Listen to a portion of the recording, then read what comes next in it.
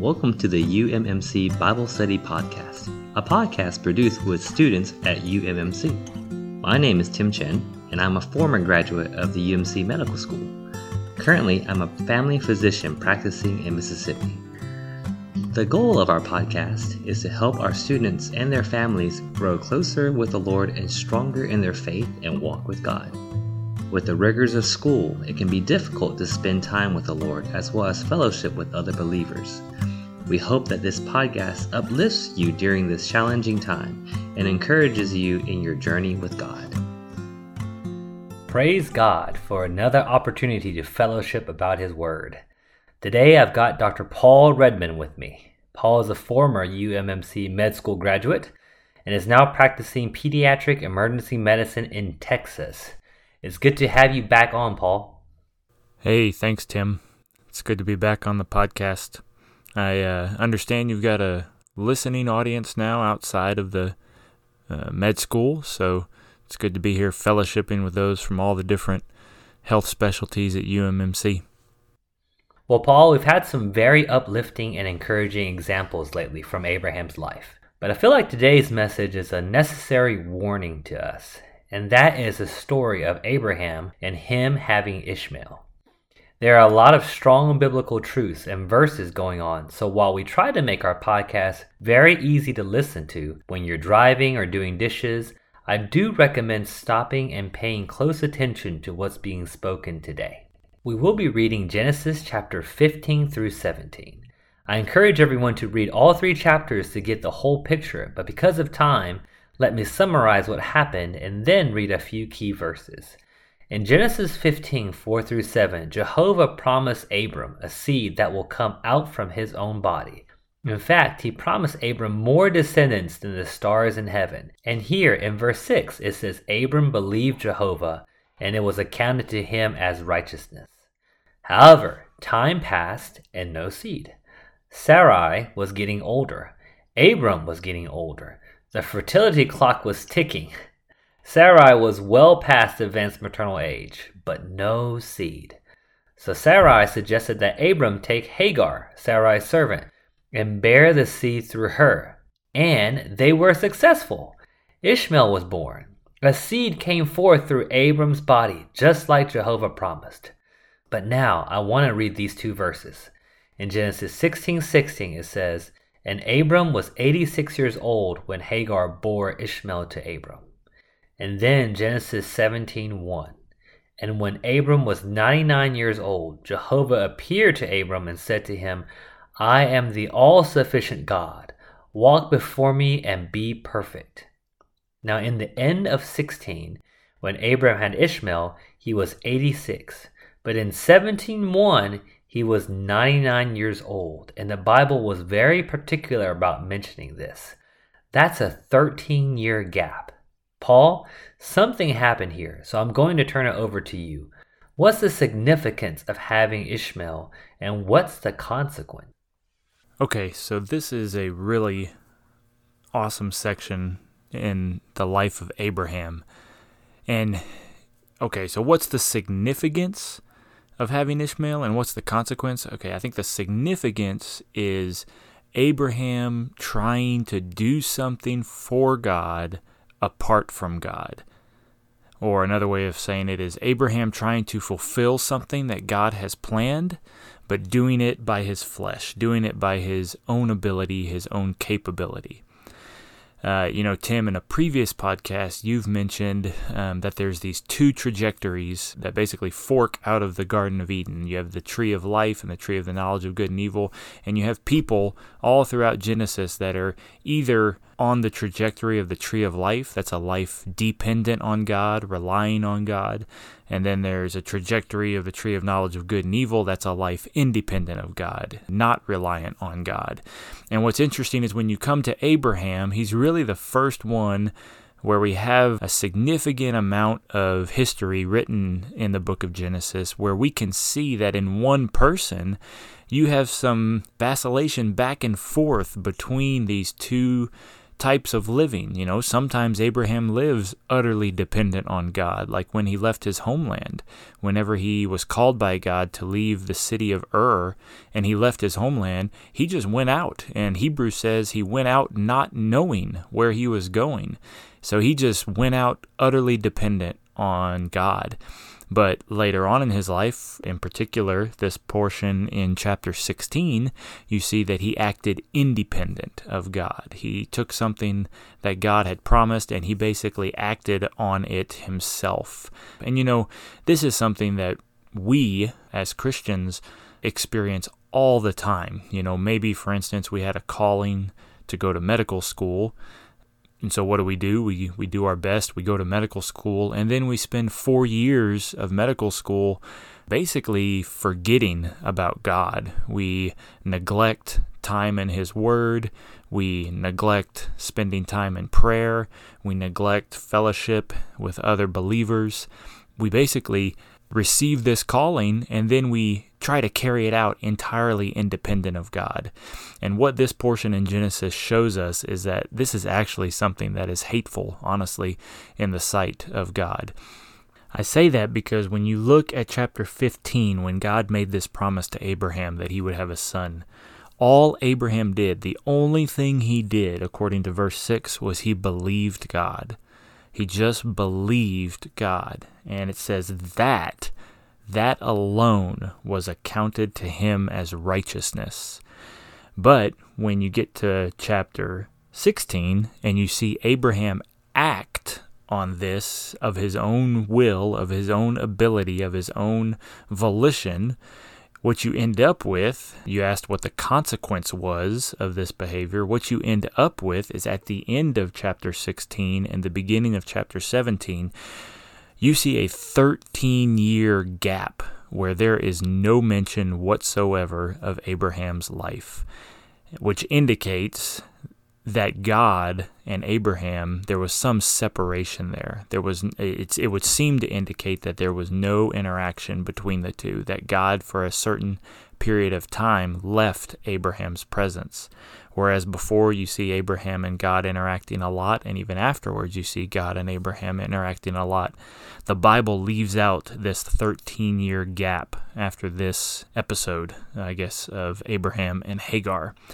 And if you correlate this with Galatians, particularly in verse 16, you see that Paul the Apostle says that a man is not justified out of works of the law, but through faith in Jesus Christ. And what Paul is doing in Galatians is he's contrasting the works of the law, the works of the flesh, basically doing your best, trying your best to fulfill God's requirements, versus faith. And in Abraham's time, you had the same juxtaposition, faith in God versus your own ability, your own capability to fulfill what God wanted to fulfill. And in Galatians 2, Paul is addressing the believers in Galatia who were trying to do the same thing. Rather than faith in Christ, they were trying to fulfill outward requirements, trying to even please God outwardly by keeping the law, even maybe keeping some of their own commandments. But rather, what Paul says in verse 29 of chapter 2 is he says, I do not nullify the grace of God. And I don't know about you, but if there's one thing I don't want to do to my Lord and Savior, it's to nullify His grace and the work that He has accomplished on the cross. And so this is what happened to Abraham. He nullified the grace of God. Whereas rather than waiting on God, rather than allowing God to carry out His plan in His own time, Abraham took what God had promised and tried to fulfill it on his own. There's a verse in Isaiah chapter 40, I believe it's verse 31, which says, those who wait on Jehovah will renew their strength. They will mount up with eagle's wings. They will run and they will not faint. They shall walk and shall not be troubled. And I think this verse is such a contrast to what Abraham experienced in this endeavor to have a son. Surely, after a certain point in time, they were getting old, and he was wondering, what about this promise, God? What about this son that you've promised me? And unfortunately, like many of us and like we experience all the time, we decide not to wait on Jehovah. We decide not to wait on God, but rather to act of our own accord. And as a result, we nullify God's grace. And as you see, Abraham lost God's presence probably for that entire 13 years. Hang on a second, Paul. I've got to take some notes because there's so much you're bringing out. I feel like this is one of the most crucial points in our Christian life, and it's something that we see over and over, both in the New Testament and the Old Testament, and that is people trying to please God apart from God. Or another way to put it, people trying to carry out God's promise or plan without God. And I like how you brought in Galatians, because actually in Galatians chapter 4, Paul joins this story of Hagar and Sarah, not to the matter of good and evil, but to the matter of trying to satisfy God and do good according to the law versus satisfying God by living in faith. And I like how you brought in Galatians 2:21, which says, I do not nullify the grace of God. For if righteousness comes through the law, then Christ died needlessly. The Bible was careful to mention this 13-year gap because what Abram did seriously offended God. If we look at it from the viewpoint of Galatians 2:21, Abram essentially said Christ died needlessly. I can do it on my own, Lord. Thanks for the promise. I got it from here. I don't need you. It's the same for us today. I truly believe that God called me to be a physician, that God called you to be a physician, but medical school is hectic and crazy busy. I mean, life is hectic and busy, and it's so easy to just put God to the side, or even just superficially do our religious duty. We say we're trusting God, but really in our heart, we know that we really are just doing this ourselves apart from God. And when I'm saying this, I'm talking about me first. This was a common experience I had in medical school. I got bogged down in my studies, I got bogged down and busy in my rotations, and soon I was just doing it completely apart from God. And I'm so thankful there were Christian brothers here that constantly reoriented me back to the Lord. Paul, let's keep going, because Abram's experience isn't just with Ishmael. He also had an experience with Isaac, and his experience in having Isaac is pretty different, right? Oh, yeah, exactly. This is, completely different from Abraham's experience with Isaac, which follows this 13-year period of silence. Basically, God promises Isaac, Abraham fails in his own effort, and then in chapter 17, God reappears to Abraham, and he announces himself to Abraham with a new title.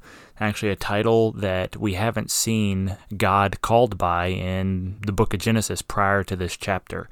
And that title is the All-Sufficient God. He comes to Abraham after this 13-year period of seeming silence, and he introduces himself as, the Hebrew there is El Shaddai, which basically implies the udder of a cow. No joke. That is the implication, is that it's like the maternal supply of milk on a cow. And he introduces himself to Abraham like that, and it's translated as all-sufficient God. And you just consider, little baby animals, little baby humans, they need their mother's milk, and everything that they need, everything that they rely on is dependent on that person supplying them with milk. And God comes and he introduces himself to Abraham and he says, I am that. I am the all-sufficient one. You, basically implying that you, Abraham, are not sufficient. No matter what you try to do, no matter how hard you work, it doesn't matter. You are not the sufficient one to meet my promises, to carry out my will. You need me. I am the all-sufficient one. And then later in verse 10 of chapter 17, he tells Abraham, this son, Isaac, you will need to circumcise him. And we know from the New Testament, the whole point of circumcision, it wasn't, because it's more sanitary or, decreases urinary tract infections or anything like that. It was because it was a sign of the flesh. According to both Galatians and Colossians, Paul talks about the circumcision, or actually the uncircumcision, being a type of the flesh of man. Doing something in your own capability according to your flesh to carry out something according to God's need apart from God. And so when God came to Abraham, he said, when you have this son as a sign, you will circumcise him. You will cut off that flesh. And we see in the New Testament, that's really our experience. When we believe into the Lord Jesus, according to the New Testament, our flesh, in a sense, gets cut off. And we have to crucify our flesh, according to Romans and Galatians. And again, it goes back to this matter of we live just like Abraham. There are times when we operate exclusively in our flesh, completely apart from God.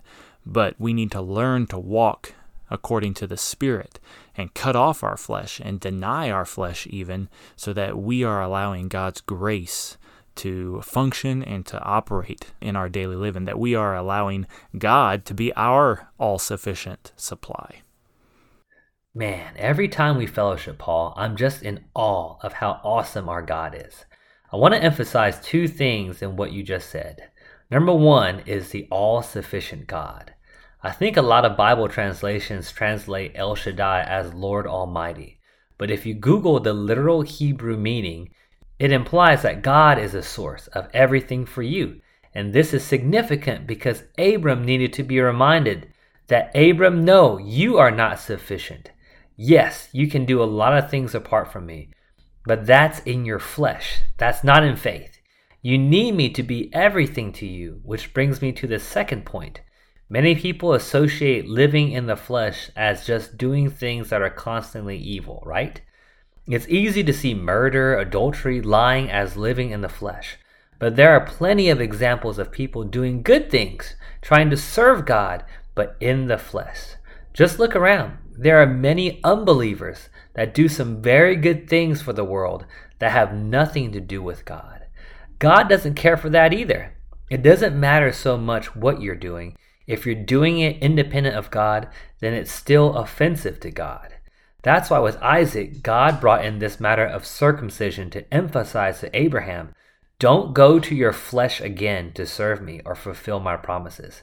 Depend on me. I'm the all-sufficient one. What a great reminder for us.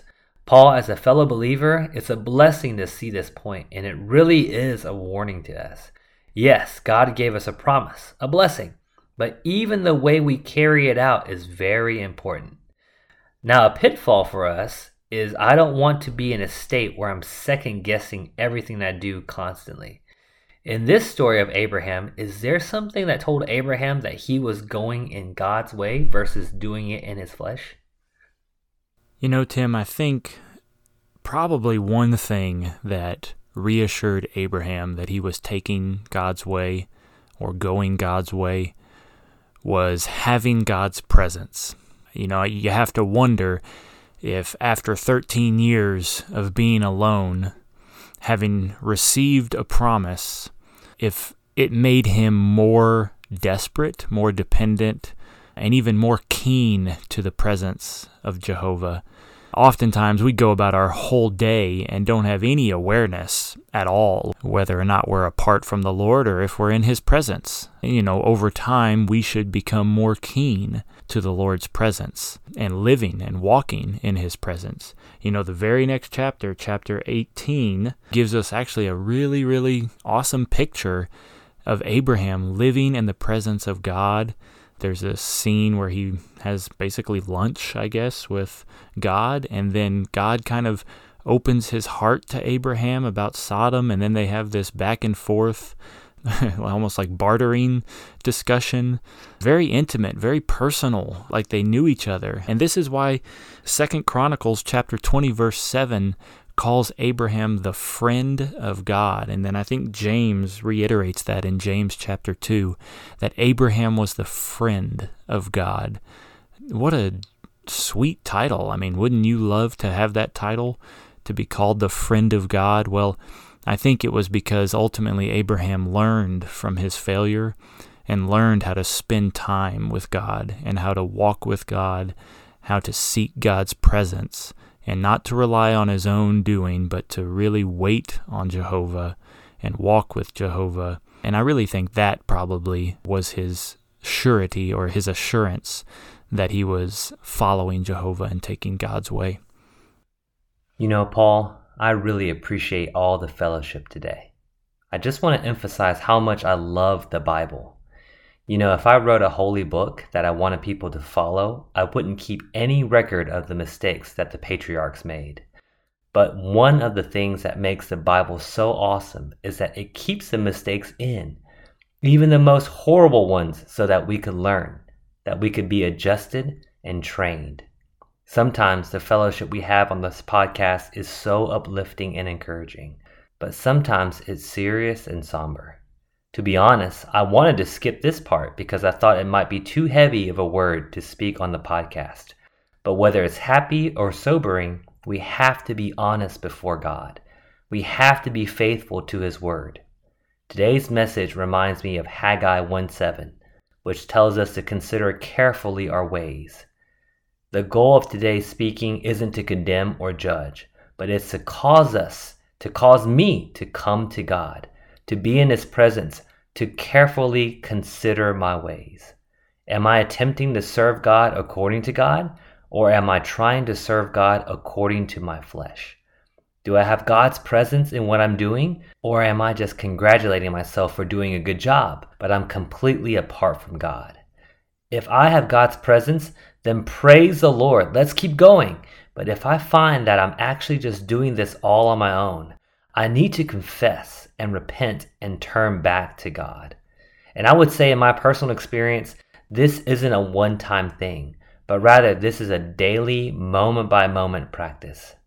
Can you imagine if we had 10 students at UMMC that are learning to live this way, that are learning to trust and follow our all-sufficient God, that have no confidence in their flesh? Now imagine if we all got together into a community of Christians to fellowship and build each other up, and then we go out to our classrooms, to the hospital, to the clinic. What kind of impact God could do on that campus? I pray that today's podcast touches us all and causes us all to turn our hearts to God and allow Him to shine on us, to work in us, to show us where we are, and to cause us to come back and live by faith. Feel free to share today's podcast with all your friends and family. And again, if you haven't yet, like us on Facebook and follow us at Christians at UMMC to get our most up-to-date information concerning get-togethers and future in-person functions. Thanks again, everyone, for your time, and see y'all next week. Thanks again, Paul. So praise the Christ of truth and grace.